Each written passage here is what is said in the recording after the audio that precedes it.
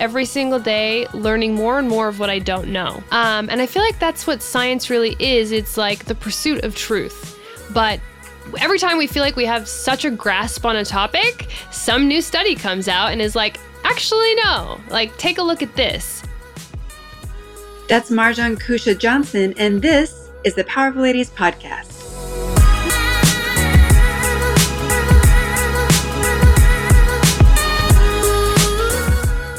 Hey guys, I'm your host, Kara Duffy, and this is the Powerful Ladies Podcast, where I invite my favorite humans, the awesome, the up to something, and the extraordinary to come and share their story.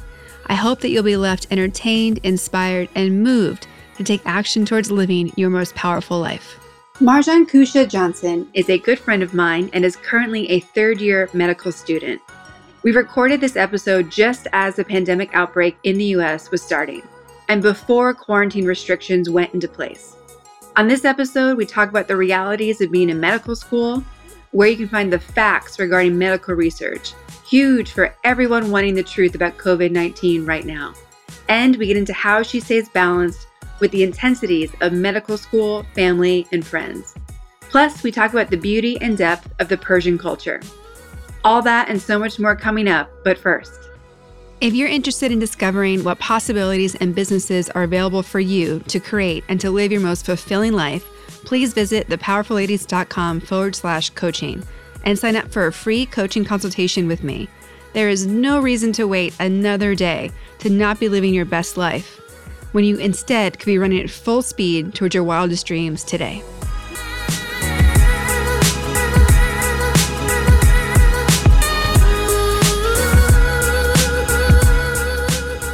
Well, I am very excited to have you here today.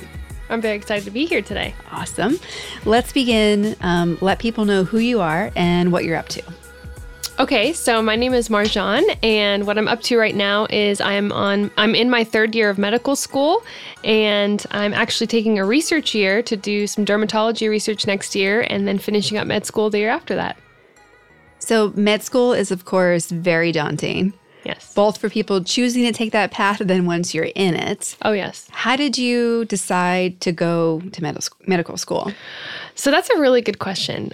So I started out in graduate school. I had pretty much decided, like, I'm going to go for the PhD. I'd be teaching at an R1 university and, like, doing the professor thing and doing the research thing. What does R1 mean? So it's basically a university that focuses very heavily on research. Okay. So the professors that are there are both involved in research and involved in teaching. Mm-hmm. And so, like, UC Irvine would be a perfect example. So I went to UC Irvine for grad school as well as undergrad, and I was like, this is the path I'm taking. This is going to be great. And then sort of amidst being in graduate school, I was like, oh gosh, like, I really feel like I'm meant to do something more clinical. Like, this is so great and science is interesting, but I feel like that human aspect of it, human interaction aspect of it was really missing for me. So midway through graduate school, I was like, I went up to my advisor and I was like, you know what? I think I want to go to medical school. And he was like, you have my blessing. I feel like you'd be a great clinician, and let's get you out of here with a master's degree and let's do this thing. So, yeah. And what were you studying in grad school?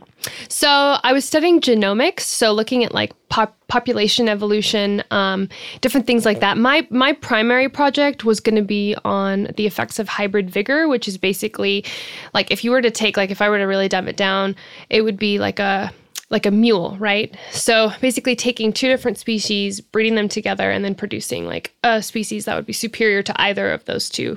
And so I'd be doing that with fruit flies. Mm-hmm. So that was going to be, like, the real content of my PhD project. But I basically had piloted a few projects, and then at that point I was like, okay, I think I want to go to medical school. So yeah, it was cool. It was a lot on population evolution and a lot on fitness and different parameters that it's kind of hard to explain, but it was quite interesting at the time. It sounds like you were essentially studying how to make a super species. Yeah.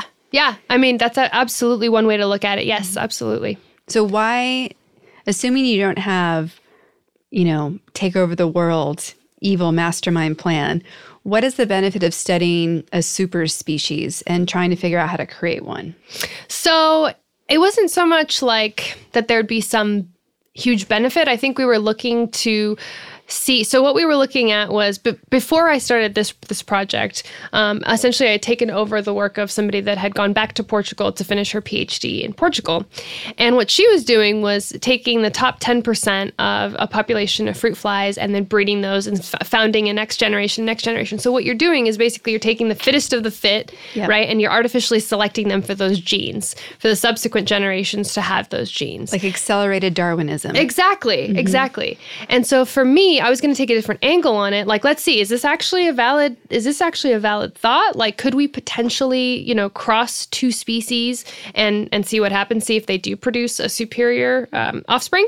And I didn't really get to find out the answer to that question. So it wasn't that we were looking largely for any kind of like overarching benefit in this, but other than to see, is this, can we reproduce this on a larger scale? Yep.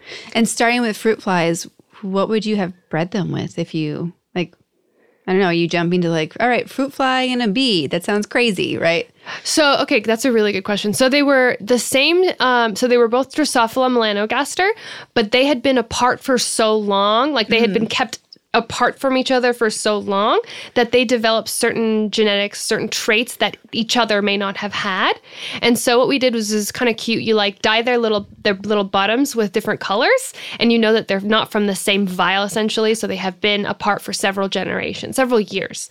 And then we would have them mate and then produce offspring that way. So I've heard of something similar in the wild of like squirrels on opposite sides of the Grand Canyon. Yeah, like there's like one that's red and one that's brown, and like they can't actually, they don't normally breed together anymore, and they're truly different species. Yes, exactly. Yeah. Okay, awesome. I have heard of that too. Yeah. So when you thought about, okay, teaching's not my, being a researcher and a teacher isn't my path. I really want to be working with humans and providing my knowledge to them. There's so many ways to do that. So what made you think I need to be a medical doctor? So it's funny because I had been like, when I was in undergrad at UCI, I thought so much about it. And I was like, gosh, like, how can I make the biggest possible impact? And I think a lot of it was my own self-doubt as to whether I was good enough for medical school, like just realizing the level of competition, the rigor of the actual process itself, the rigor of the curriculum, and then coming out like, all intact on the other side. Like I really, really had to grapple with that for quite some time.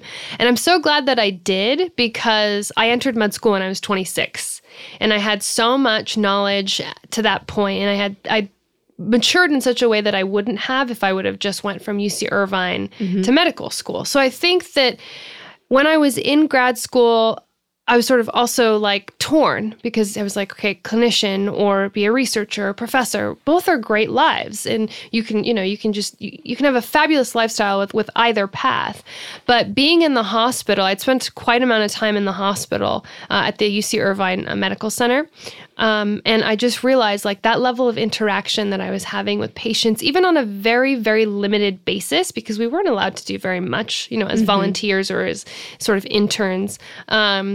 And I really wanted to be a part of that in a way that I felt I couldn't quite achieve if I were to be in research and to be a professor. And yes, I'd get to work with a lot of students, but I wouldn't see the impact directly necessarily. Yeah. Or I'd see more of an impact like when I was dealing one-on-one with a patient and I was able to help them in a way that like I'd see the return right away. Yeah. The different level of producing results. Exactly. Exactly. Yeah. So then you started med school. Yep. And what was year one? What was reality like in med school? Oh, gosh. Okay. So, I mean, you and I had talked so much about this. I mean, even leading up to it.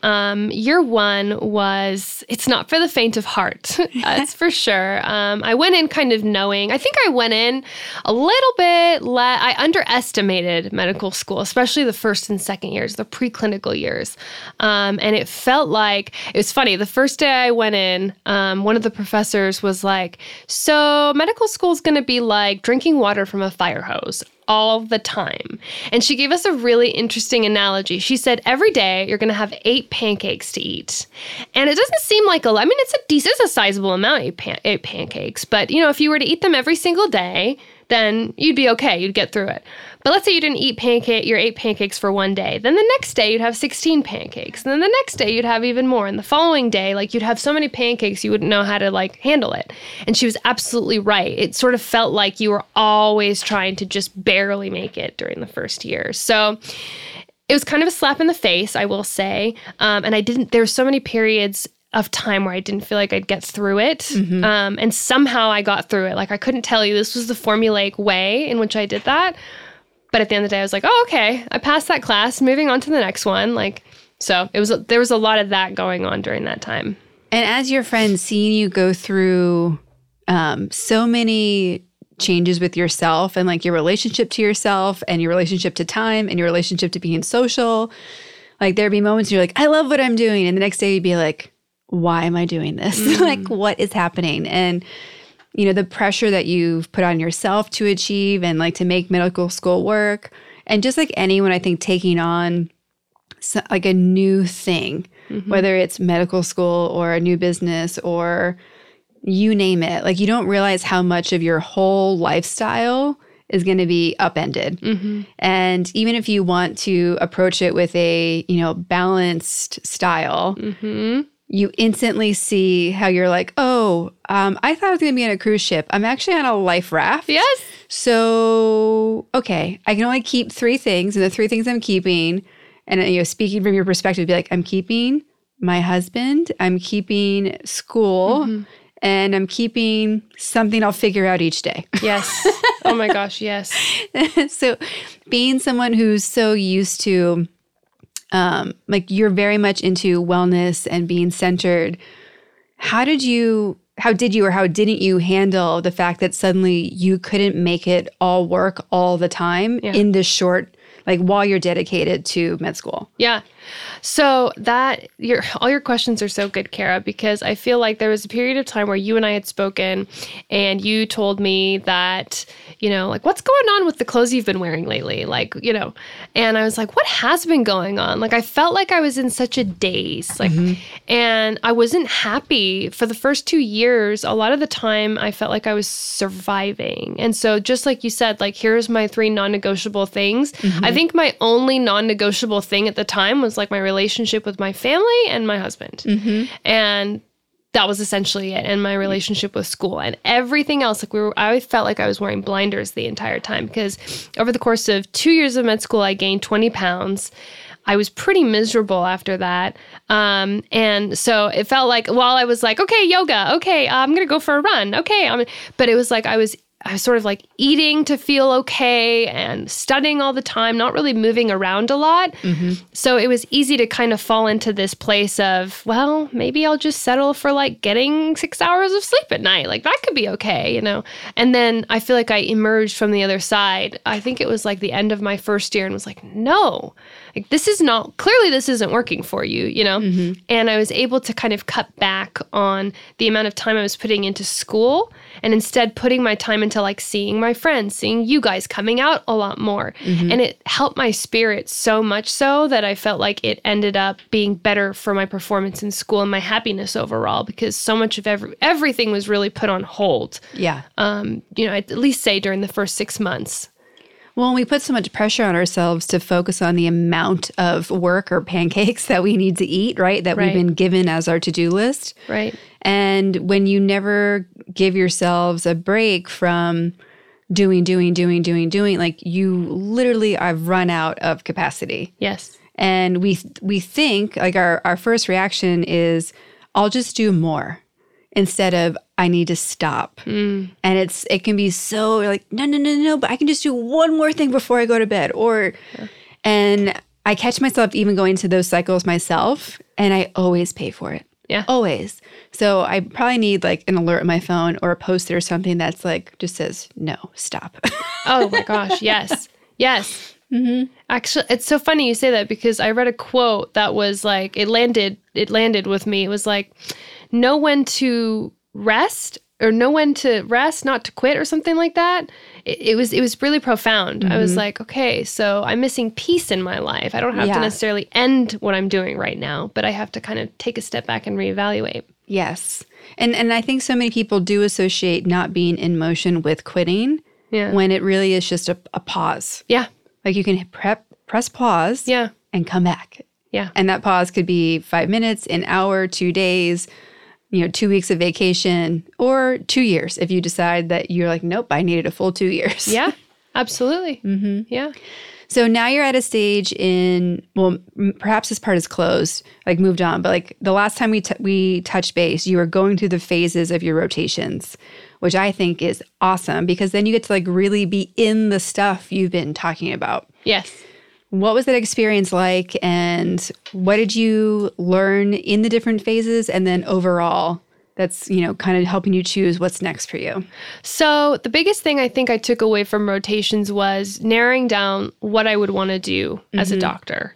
Because you get a little glimpse once a month, not once a month, every month you switch rotations. So you get to see different specialties and, different environments, right? Like the hospital environment versus the clinic environment. And I think what I've really discovered is, okay, this could be an area that could really work for me, or this is absolutely not a very good fit for me, For instance, like I was in the hospital on a rotation in internal medicine, and while internal medicine was really riveting and challenging and required a lot of critical thinking, and it was amazing, I couldn't deal with the hours. Like I was like, gosh, I am so in need of my nightly ritual, and having to stay up all night and work just wasn't something that like I was built to do. Which is what you would do if you were in the ER, for example. Exactly. You would. There would be, the lifestyle is very different. And for me, like looking at myself and what I'm up to in life, it wasn't aligning with the lifestyle that I wanted. And so there were so many specialties where I thought, oh my gosh, I'm totally going to love this. And I went into it and was like, wow, I really didn't expect that this is what it actually looks like, the day-to-day of it. Okay, maybe I need to be open to other things. Like, for example, I came into psychiatry like, absolutely not, no, I don't want to do this. And after 2 weeks in it, I'm like, this is amazing, like this is so novel, like we're missing this, and I could really make an impact here. Like, maybe I should explore this. And, my husband and I were joking about it because he's like, wait, psych? Really? Like that was the one thing you're like, absolutely not, But now that I've done it for 2 weeks, I'm like, it's profound. It's really great work. And I learned a lot. I learned some simple things too. Like what we tell patients is like I think it's one of the most documented ways to prevent suicide or depression is to put on a good movie or to go on a walk. Simple. Totally simple.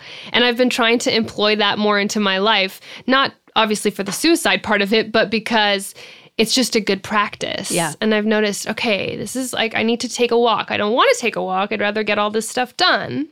But no, I'm going to go take a walk because I feel like I'll come back feeling refreshed and renewed. And so not only have I been able to glean a lot of, well, where would I really fit in as somebody that's a practicing physician, I've also been able to take away aspects of things that I've shared with patients and apply them to my life. So, yeah. I just finished reading Malcolm Gladwell's new book, Talking to Strangers. Okay. And they have a whole segment. The purpose of the book is really about coupling. How we don't know people enough, so we put a lot of assumptions in because it helps us kind of filter things out, engage from a purely survival perspective.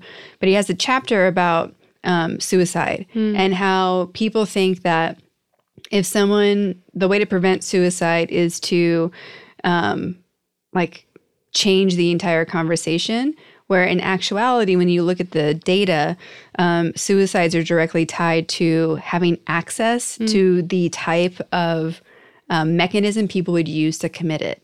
So there's a huge drop in the UK, for example, when gas stoves switched from using the kind that you could like put your head in the stove to not doing anything. Yeah. So instantly, like all the suicide rate dropped because people no longer had easy access to, basically an opportunity to commit it. Right. And especially for women where they usually choose less violent paths. Yes. Like it like fell off. It's like the lowest. It's never gone up to that level again in the UK. Right. And so they were talking about how removing the opportunity to the potential common path is a way to prevent it. Same with the putting the nets on the Golden Gate Bridge. People thought, oh, they'll just go and do it a different way. Yeah. And it's like actually the studies show that they don't. Yeah. Like most people have one path in mind, and if you stop it, they'll just not do it. Yes. Which people don't expect and think like, oh, they would have done it anyway. And you're like, actually know. Yes. Like it's a specific place, thing, moment in time that in actuality we can impact. Yeah. Which is crazy to me. It's like, so crazy. Completely different perspective. Yeah. And I think it speaks to how much we like don't know about topics. And in the medical field, like how often does that come up? Is it more traditional, or is it more, do you see the innovation happening like you might in a physics department? So, yeah. So I feel like it's funny because I felt very much so this way in graduate school, and I felt very much so this way in medical school, in that I am just every single day learning more and more of what I don't know. And I feel like that's what science really is. It's like the pursuit of truth. But every time we feel like we have such a grasp on a topic, some new study comes out and is like, actually, no, like take a look at this. And which I think is it's frustrating, you know, in some ways, because clearly we'd like an answer. We'd like something tangible, something black and white, but sometimes that's not the case at all. And I feel like with medicine, a part that's really, really important, especially to me, is I'm always having to check myself and ensure that I'm staying up to date with what's going on out there in the world and what information I can learn. And there really is no lid.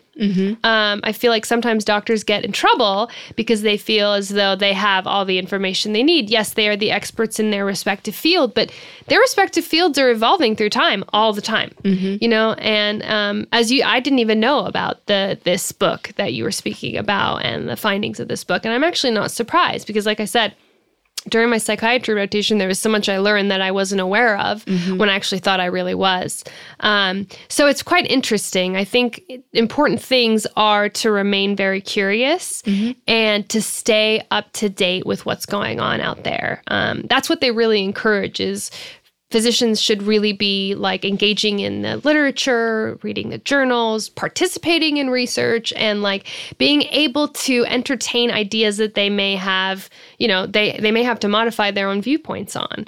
And I think that's what's really beautiful about it all, right? Is that it doesn't have to be the set thing, that we can make, you know, changes and steps in the right direction. And that's what kind of adds to the chaos and the wondrousness of it all. But also that like, okay, just, you know, staying very much committed to learning more about a particular topic, and knowing that things are ever shifting. So at least that's been something, you know, so I think I remember I spoke with one of my professors and was like, gosh, like, I just really feel like I don't know anything, you know, and he's like, you really don't know that much. I mean, you really don't know all that much. And that's a very good place to be in order to learn. So yeah, to have that balance of these are the things I know that I can rely on most of the time. Yeah. And I need to remember to keep making sure I can still rely on them. Yeah, that's right. Absolutely. Yeah. I think also sometimes that, you know, data comes to us in different forms, right? And obviously there's all these hashtags about fake news and how people are getting information today. And I realized in some of my conversations lately that so many people may not have been taught how to get back to source information and how to read statistics and how to dive into some of the information that's being shared, no matter what the topic is. So obviously this is a formula that you know based on how you have to do your research. Like what should people be looking for if they are looking at whether it's about climate change or about regular, like a journalism on a more of a political or pop culture topic all the way through to extreme science? Like, what are the standards for evaluating a piece of information and knowing if it's legitimate to look at, work on, or incorporate? Right. So I think the biggest things are, so especially in like, you know, something like medicine where there's a lot of hype right now around like coronavirus and around vaccinations and should we be doing it? Should we not? There's a lot of fear. And I feel like a lot of misinformation, unfortunately, because it's very easy to follow the masses, but it's harder to go, you know, sort of digging. But if you actually like wanted to glean some really tangible information, it's out there and it's available to you. So I always recommend like people look on resources like PubMed's one of them, and like JAMA, like medical journals that have been reviewed by people that are experts in their field and that really are credible sources, instead of just Google searching something and then and not even looking at the source and going and reading it. Or what was the latest thing? It was like people were seeing topics on Facebook on articles and reposting them without actually reading the article, which was actually quite a shock to me, because I would like go through and read the article like, wait, do you actually agree with this? Did you read it, before you posted it? So I feel like just being curious and also formulating an opinion or a stance based on gathering a lot of information and being open to other people's views. So, for example, on the topic of vaccinations, this was like a very big topic, and it still is, when I was in pediatrics. And one thing that I really learned that was important to do was to be open to what was going on with the patient, or the patient's parent in most cases. Because there was some concern, and it was legitimate based on all the hype, right? And so it's just about listening to that party and going, okay, so I see where you're coming from, and are you open to receiving the information I have to share with you based on like my medical knowledge, based on all this information that I can provide you with, and then make an informed decision on that. So I feel like people respond to that so much more, and it's so important for doctors and scientists and everybody else that represents a particular field to be keeping up with that information and making sure that it's from credible sources. And so when people ask me, well, how can I learn about, let's say, a particular disease, I'd say go on like a medical site, like go on Medscape or go on UpToDate or go on maybe WebMD for some things, and don't just search it on Wikipedia, because who knows who typed up that information. It may not actually be all that true, and then you're like perpetuating something. Yeah. So, yeah, I think coming back to where did it come from?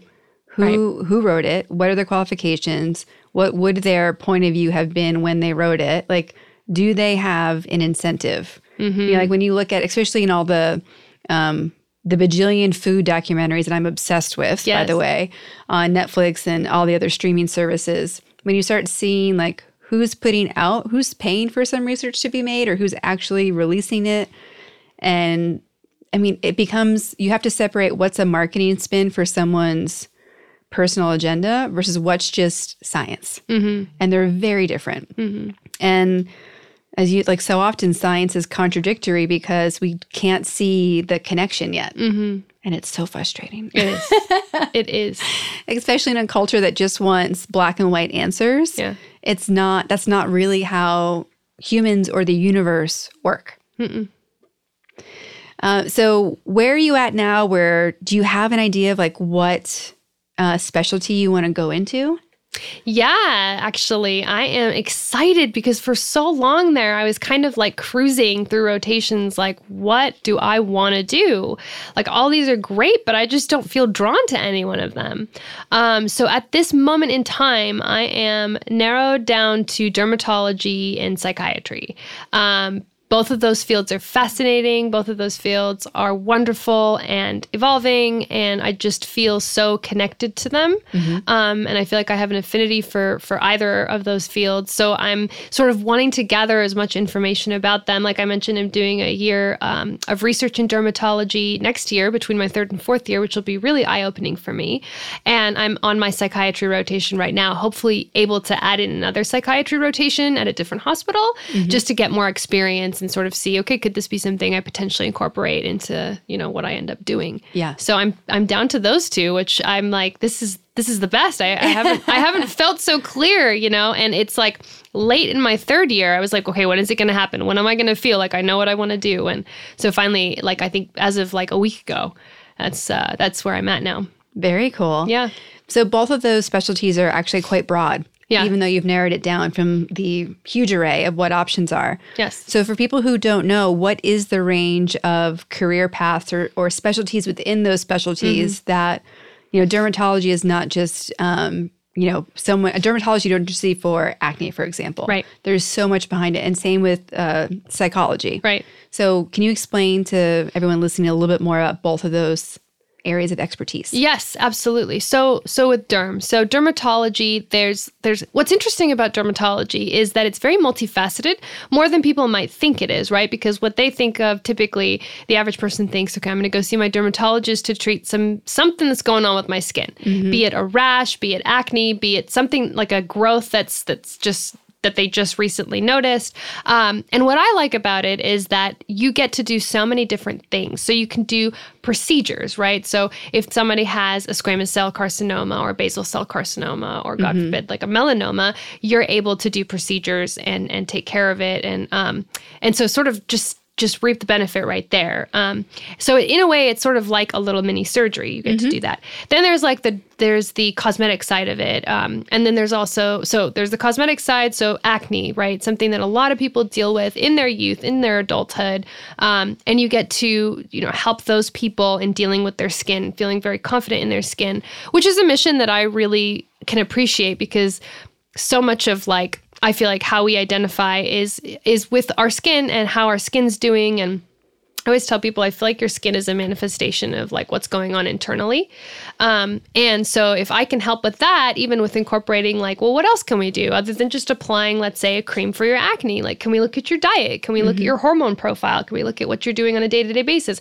How much sleep are you getting? How much water are you drinking? So you really can incorporate a whole body approach there as well. And also, I've dealt with eczema my whole life, and it can really be one of those difficult things to deal with, because it's something that doesn't really ever go away, and it's kind of a nuisance and it's annoying. And you have a spectrum of eczema. You have really mild to really severe. Same thing with rosacea, same thing with psoriasis, same thing with all sorts of different skin rashes and diseases. And so I feel like I have an understanding of it with eczema in such a way that I could impact my patients and go, okay, it doesn't have to always be like this. Let's see what we can do.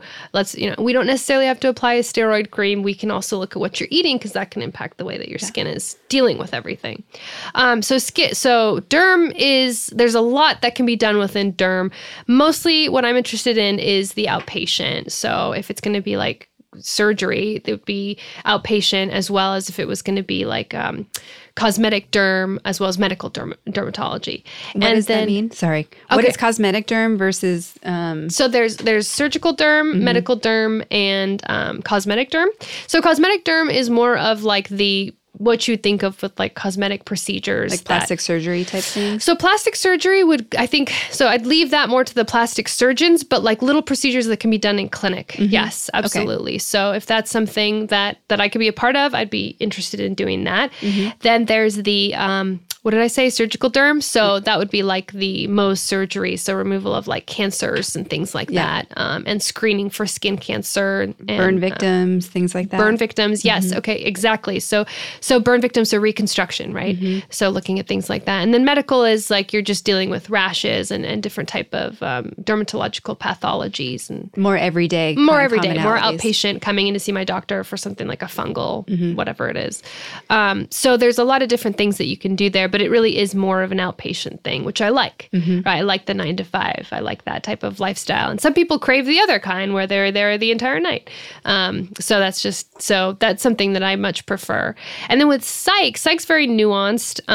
I personally think I'd like the outpatient setting as well for psychiatry. I'm working right now in an inpatient setting, which is fascinating and wonderful. And you do get to see a direct impact right away, right? Because your patients are only there for a limited amount of time and then you release them. You don't get to do much follow-up. So for me, the follow-up is really where it's at. So while I really like inpatient, I was thinking, well, if I do end up going into psychiatry, then I'd want to do inpatient and outpatient. So inpatient is just stabilization, and then outpatient is, okay, let's really think about long-term the changes that we can incorporate. And, a life plan. Absolutely. And there's a lot of research behind certain psychiatric conditions that are better treated with, let's say, therapy than they are medications. People don't know that. People think they go to their psychiatrist and immediately they'll be given a whole host of different medications. And I've come to realize that's not necessarily the case.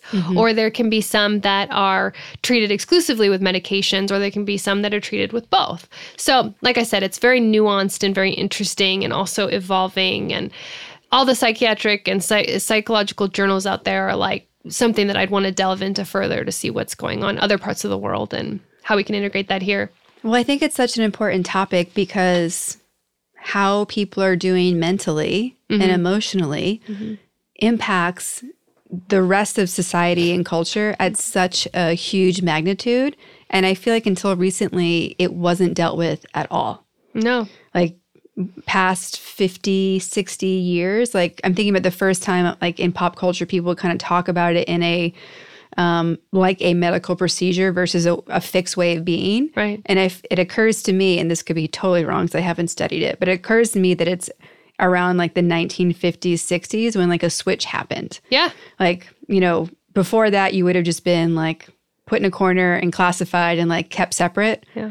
And then suddenly it started changing into, well, actually, everyone has probably some degree of support they need, whether permanently or at different seasons in their life. And I think it's such an interesting field of conversation and science to see how it's changing. Yeah. And so often it's the only thing that can be fixed or solved to really fix and solve another problem we have as a culture. Yes. Yes, absolutely. Is there an encouragement? Like, I feel like when there's a teacher shortage or like more students show up, people are like, all right, quick, everyone should be teachers. Here's incentives, go and do it.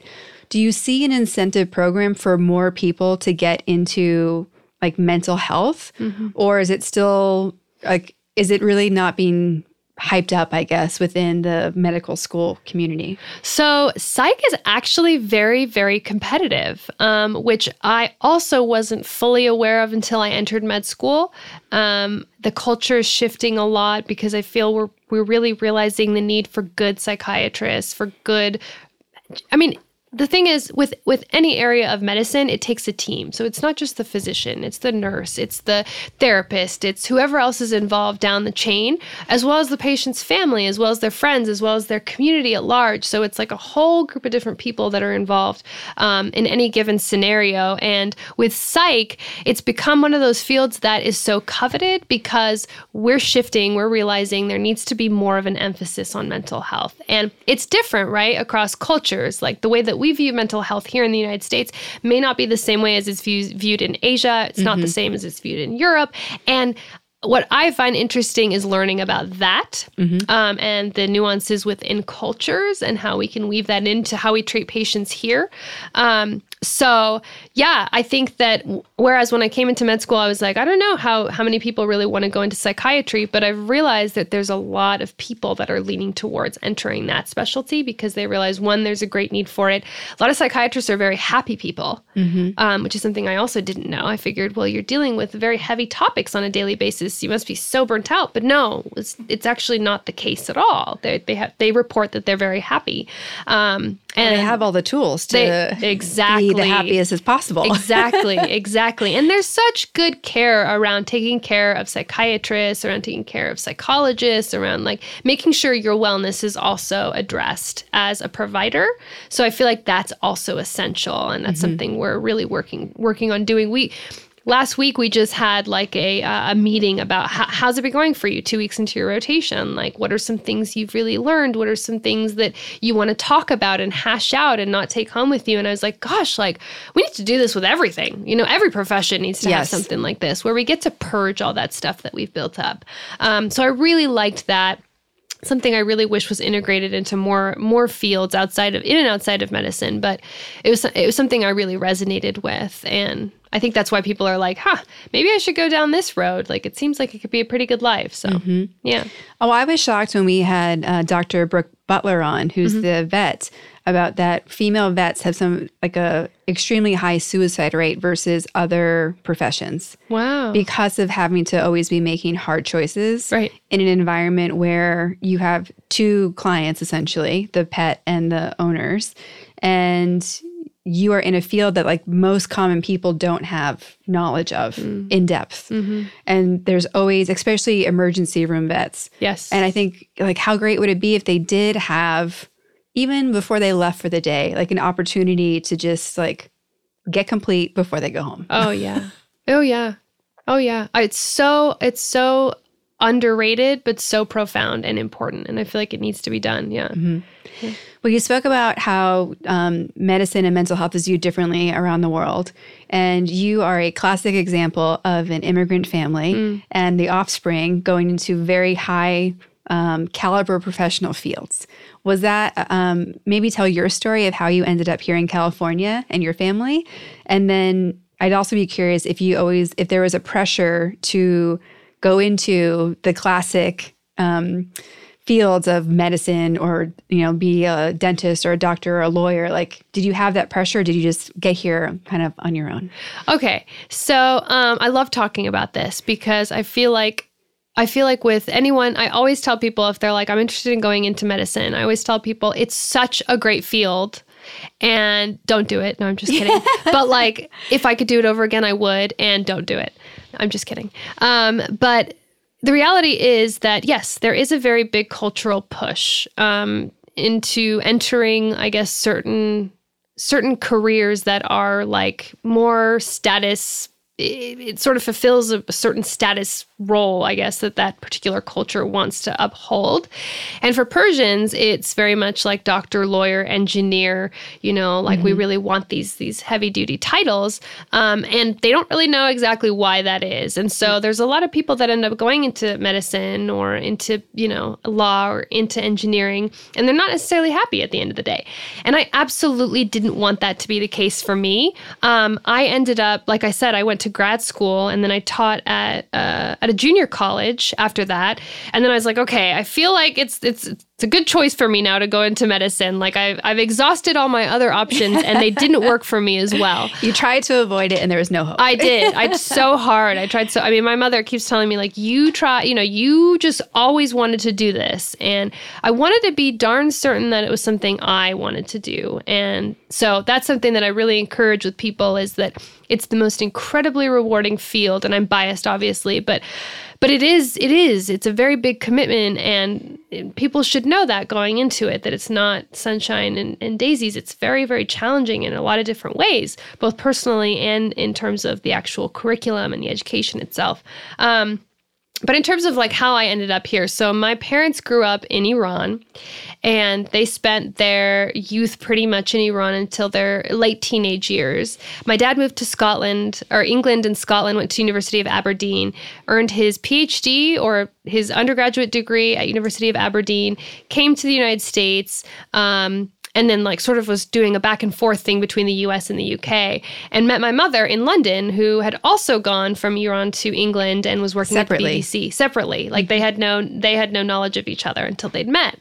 So then they got married in England, and they had me, and then I spent 6 years of my life in the UK in London, and then my dad got relocated to the United States. So then we basically moved over here, and they had my brother, who's 7 years younger than me, and he grew up here. He didn't spend much time in England at all.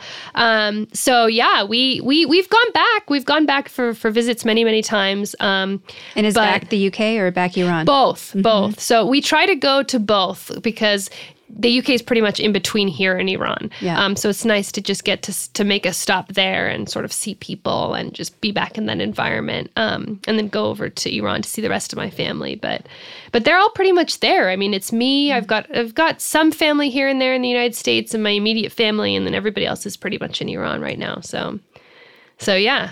What was it like for you being a young girl going from London to Southern California? I hated it. It was so, oh my gosh. I remember coming home crying all the time. Like I had a very thick British accent, and I would cry, and I'd tell my mother, like, they don't understand what I'm saying. Like they just keep asking for me to repeat things, and I don't like it here. And I didn't like that we don't wear uniforms. That was like, you wouldn't think it's such a big deal, but for me, it was like, this is how I identify. I wear uniforms when I go to school. And I think the accent thing was the hardest thing for me. And like acclimating as a 6-year-old, I had all my friends in the UK. And so I had a tough time, for sure. I had a very tough time. But I feel like I had an easier time as someone who spoke English than someone who, let's say, came straight from Iran to England, or came straight from Iran to the United States later in life even. Yeah. Yeah. What are your favorite things of being Persian? So I think absolutely the food. Yeah. I love that our culture is so warm and loving and close-knit. I love the music, the poetry, the history. It's so amazing. Yeah. Yes. there's so much I still don't know about like Persia and then, how Iran came to be. So it's fascinating. And there's a very large community of Persians here in California. So that's kind of nice, especially in Los Angeles, actually, especially here in LA. Shahs of Sunset. Yes, exactly. I haven't actually seen that show, but I've heard a lot of good things. Not some good. I don't think I'd recommend it. Okay. Yeah, that's fair. I think that there are higher caliber humans. Yeah. That I would have picked instead. To maybe represent the Persian culture. Yes. It's like how my mother is very upset about Jersey Shore being a New Jersey native. Yes. Like she is very irritated about the representation that she's been given. Oh gosh, yes. Yes. Well, I think the history of Iran and Persia is so fascinating because so many things came from that part of the world. And it doesn't surprise me, actually, that there's a push for engineering and medicine and legal practice because so much of modern civilization's foundations in all of those and math and science came from Persia. Right. And we don't talk about it enough today. Like there isn't enough, in my opinion, in the U.S. in particular, enough respect given for what that area of the world contributed to everything else. Right. Like, and it breaks my heart when like you see a scene where like an ancient, not location, but when they destroy parts of the archaeological history because not only is it getting destroyed for like the people who are still in these countries, but it's being destroyed for the rest of humanity that has so much to gain from it. Right. And it's heartbreaking because it's like anyone else that falls into a stereotype. It's unfair and it's so subjective and it's so inaccurate. Yes, absolutely. Yeah. Have you had to personally deal with discrimination based on your background? That's so funny you ask because I was talking with someone the other day about this. I've actually never encountered that, which I know I'm very lucky. That's never happened to me. I don't know if people don't assume that I'm Persian or I don't know if it's different for males that are Persian or just the way I am. I hopefully come across as a very non-threatening person but I've heard stories of other people and the discrimination that they face, not so much in California or like the Orange County environment, because like I said, there's just so many Persians here. I feel like we're used to it, but in other parts of the United States. And I think what really gets me is that there's a lot of, there's just a lot that people don't know about Iran, even modern day Iran.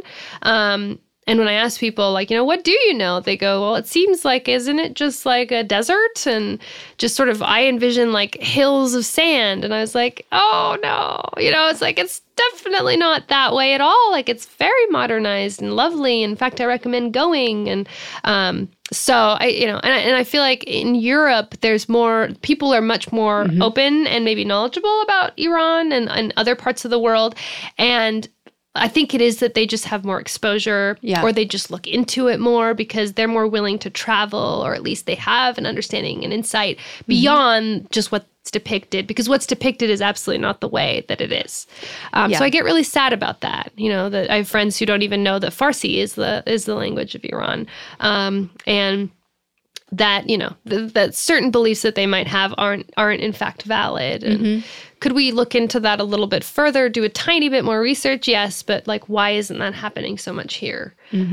So it's definitely something that I haven't personally struggled with the discrimination, but I've heard about it, and it makes me sad to know that, because there's just so much good that's come from Iran, that part of the world in general, and the people are so lovely and they love Americans, and myself included. I absolutely identify as an American, and I wish more people would go over and see what it's all about in the Middle East, because it's quite lovely.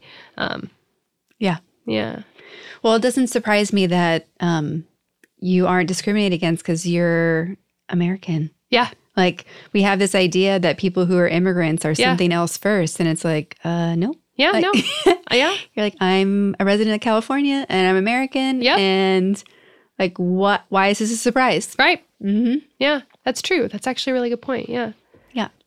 And I just also like watching all the the videos you show of everyone dancing and singing, having like the most amazing party ever. Like when you send the text about Persian New Year, I was like, yes, we are clearing our calendar and we are so going to this because it's going to be so fun. Yes. My husband has such a good time. He just loves it. He loves it. He's like, I'm dancing. I'm like, okay, you go do that. I'll be over here.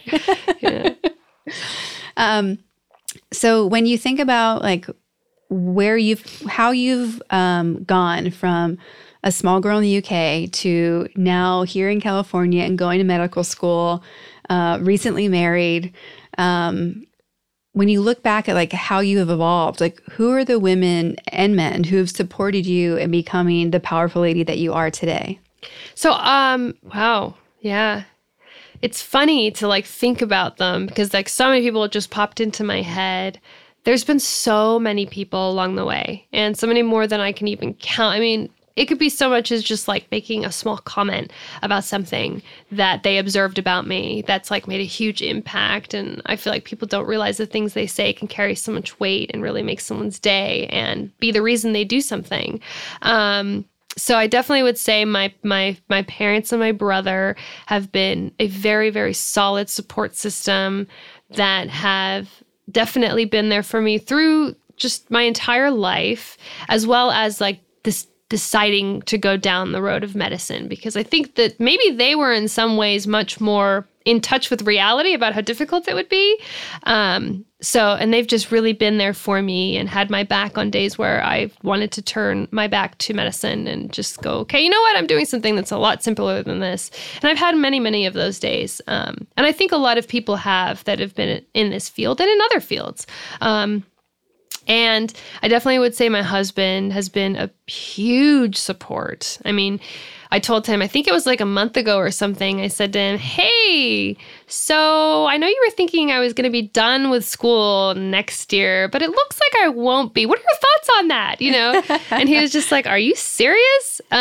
Because he's really had to deal with the ups and the downs, and there's been an abundance of them.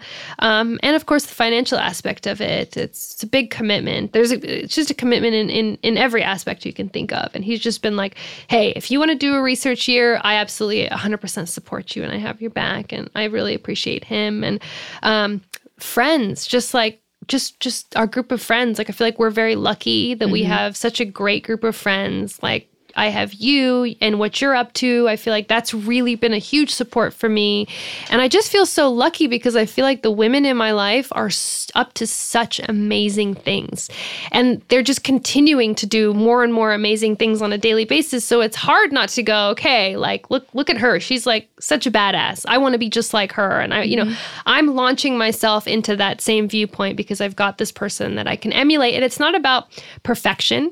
It's about, okay, I know that they're going through a tough time too, potentially. And I know that they've come up against some things, but they're still doing it. They're still doing the thing. Yeah. And so I think that's really been what's really been like the backbone of going down this road and like continuing to want to plow through and make a difference in the lives of people, in my career and outside of it. Yeah. So obviously your life is made up a lot more of medical school. Yeah. What are the other passions that you get to pursue when you do have the opportunity to pause and take a break? So one of my biggest passions would have to be yoga. I've done yoga for probably like 13 years or so, maybe more than that. I love it so much. It's an incredible, I feel like it's one of those things that if you look at the history of yoga and the philosophy of yoga, it's so simple, like what the teachings are, and they're so profound in all their simplicity. And I've really learned to sort of humble my ego because for a good period of time while I was in my yoga practice, I'd say probably around 2013 to 14, I became all about like this trend of yoga and like, oh, I must look this certain way and have this certain body. And now that I'm like a little bit older than that, I'm like, no, this is about me. This is a practice that's for me and how I live my life and being able to take on those teachings and those mantras and carrying them through day to day, even if I don't get to have an actual practice of yoga. So it's very, very central to who I am as a person. And I really, really love that that's a part of my life and I want it to be an even bigger part. So today was in fact a reminder of that to me. Like, you can totally do this. You can carve out the time to incorporate a little yoga sequence at home. And then outside of that, I love camping and going on adventures with you and with my husband and with our group of friends. We have such a good time, and it's just so lovely to unplug and just be out in nature and just get grounded and regroup. I think those are some of my favorite times that we have together when we're all just kind of out there, and we don't necessarily have a plan when we go. We just we wing it, and it's fun. And I don't know, it's a very liberating experience. And every time he talks about us doing something like that, I'm like, yes, we must do it. We must go. I will make it work. So I really love that. And definitely spending time with my family. I see my mother like once a week for sure. She can't really go much longer than that without seeing me. So, and she's an amazing cook. She is. Amazing. Yeah. Yeah. So we just had some of her food today, and it was delightful. And so, yeah, just things like that, and getting together with a friend to have a cup of coffee or go on a beach walk, just things that I'd ordinarily underestimate. It can really make my day. So, yeah. What are some things that you're proud of having achieved? Just in general? Yeah. I think making it this far in med school, because like I said, I'll share very candidly, there's been so many moments that I've been like, medicine's not for me. Like I'm not built for it. I don't have the thick skin that you need to have for it. I'm too much of an empath, and I'm not smart enough. And I've had so many thoughts of I don't know if this is worth it. And I know my husband's had those thoughts too, because he's seen me go through the ups and downs. But I'm so happy I stuck through it. And got into clinicals and got to deal with patients and got to really get to psych, to where I'm like, okay, I'm looking at these options that I could explore for myself. I'm glad I didn't give up midway through, because there's moments where I definitely gave it a lot of consideration. So I'm really proud of that. And I'm proud of myself for knowing when to pull out of something that wasn't working for me. Which was grad school. And it was wonderful. And people thought I was crazy for doing it. But I was like, you know what? Like, people switch careers like in their 40s and 50s, and they're happy. Right. You know, and it must be scary, but they do it, you know, so I'm going to do it. And if, let's say down the line, I decide to do it, I'll do it again. And know that it's possible to say no to something that doesn't work for you anymore, even if it has all these wonderful aspects. It doesn't have to be the be all end all. So I'm proud of myself for doing that at a time where everyone thought I was crazy for going into debt when I was already making an income and might have potentially had a postdoc lined up and certain things that I wouldn't have had promised to me otherwise. So, yeah. Well, I think what's so admirable of who you are is you really are rooted in a lot of the traditions that you've gotten from your family and your commitment to excellence and, you know, being a type A personality, like some of us in the room may also be. But I think you do such a beautiful job of seeing what is the traditional black and white options and how things should be done and what you do next. And at the same time being like, well, but let me just look over here. And that to me shows up in what you said about how you've changed your path from a career perspective and learning perspective. It shows up to me in, you know, how you and Dale ended up together. Yeah. It shows up to me in being so disciplined and dedicated and focused, and at the same time being a yes to going to Burning Man. Yes. Like there's this really interesting level of I was talking at a previous podcast about how my favorite quote is, let your mind be focused and your spirit free. And I think something that we share is that really living our lives that way. Yes. Like how can we be dedicated and focused and committed and at the same time be open? Yes. And kind of how we started talking before we went live about things change all the time. Yeah. Like we're always learning new information. We're always having our what we think is a fixed way of being change. And I think you do that so fluidly. So thank you. I just want to acknowledge you for that. Thank you so much. And I think too, like we ask everybody on the Powerful Ladies where they put themselves on the scale. 0 being average everyday human and 10 being the most powerful lady possible.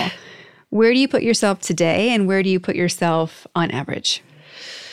Well, so there was the average lady and then the most powerful lady.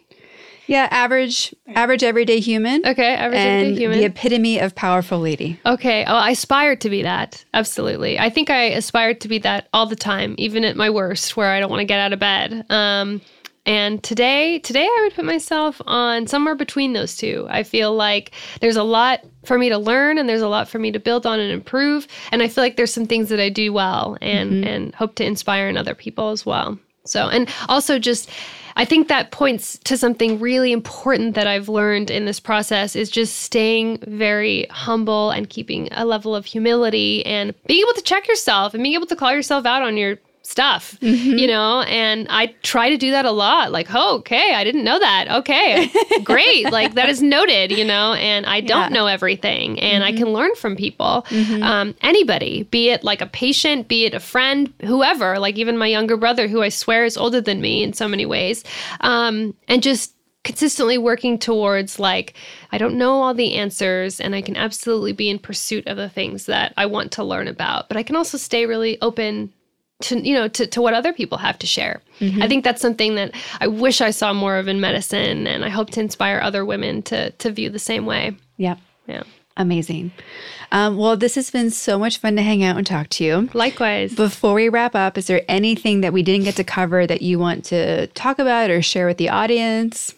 Yeah. So I think one thing that I'd love to share is I spoke very candidly about how medicine, my experience in medicine and medical school has been full of its ups and downs, and it's definitely not been short of any struggle. And I say that because I definitely depict it perhaps on social media and even when I meet new people as though like, oh no, this is totally fine. I've got it all together at all times, 100%. Like, yeah, this is just me on a whatever day. But the reality is that no, I don't have it together all the time, and you don't have to. And that's the beauty in it. And if this is a field that somebody wants to go into, I would highly recommend that they do that and go into it knowing that it won't be short of struggle. But that it'll absolutely be worth it. And to also really, really prioritize your well-being in a way that I didn't do.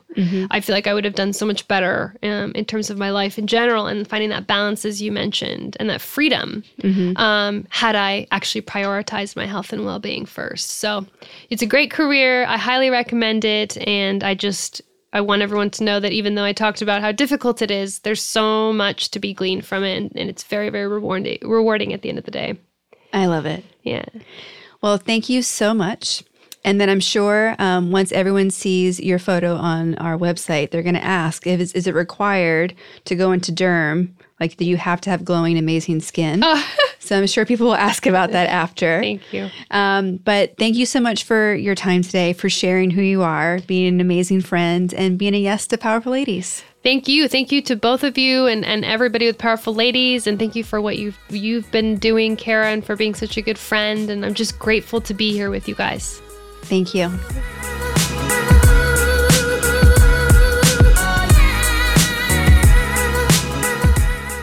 Marjan is a gift. I wish all doctors and medical professionals were open to the curiosity, learning, and to be evolving with their perspectives, based on science, of course, as Marjan is. I'm excited to see where she goes and what her year in dermatology research brings to her. And I'm even more excited for when she's out and practicing. Since we recorded this episode, there have been so many changes across the world due to COVID-19. Marjan's classes and rotations have gone online. And just this week, they announced that all medical students are invited to join the California Health Corps. Marjan says to visit the CDC website for the latest information. You can also visit her Facebook page, Marjan Khush, for the latest updates she's sharing as well. To connect, support, and follow Marjan, you can also follow her on Instagram at medical_student_yogi. And we have her link to her LinkedIn account in the show notes. I hope you've enjoyed this new episode of the Powerful Ladies podcast. If you're a yes to Powerful Ladies and want to support us, you can subscribe to this podcast anywhere you listen to podcasts. Make sure to give us a 5-star rating and leave a powerful review on Apple Podcasts. You can also be one of our Patreons for as little as $1 a month at patreon.com/Powerful Ladies, where you can get access to exclusive content that we're making just for you. Follow us on Instagram at Powerful Ladies and be sure to subscribe to our YouTube page. And of course, visit our website, thepowerfulladies.com, for all the latest news, details, and updates. I'd like to thank our producer and audio engineer, Jordan Duffy. Without her, this wouldn't be possible.